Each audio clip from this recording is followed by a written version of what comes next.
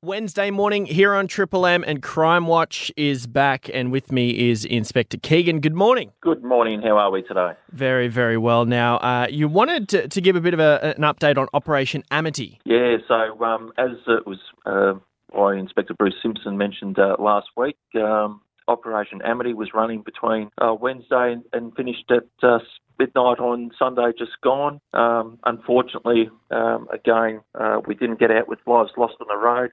Within our region, we found we had 2 lives lost.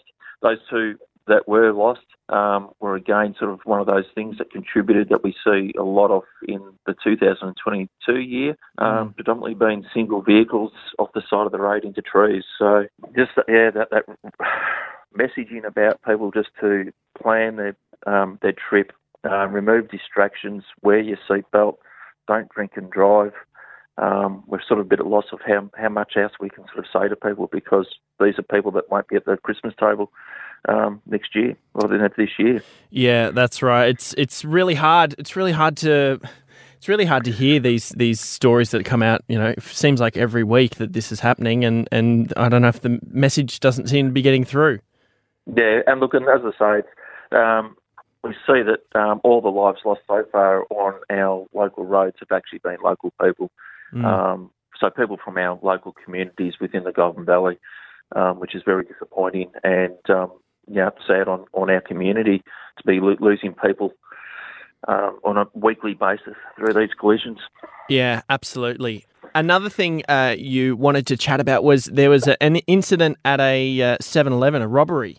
Yeah, so at the Wanganui Road 7-Eleven on the early hours of Sunday morning, unfortunately, the staff there were a victim of an armed robbery where a quantity of cash and cigarettes was stolen.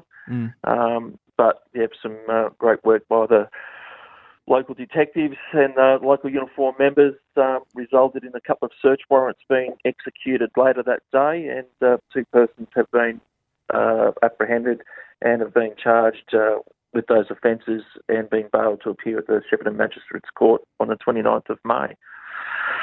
Fantastic. So it's good that, unfortunate that we have people, being victims and having to live through, these crimes. But as I say, the commitment from the detectives to ensure that we hold these people accountable and to make sure we have a safe community.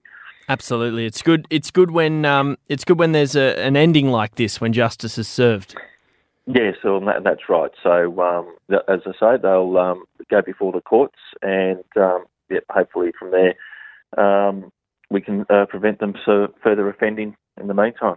Absolutely. Well, Inspector Keegan, thank you so much for chatting again this Wednesday morning for Crime Watch. No problem. Thanks, Josh, and stay safe for the listeners.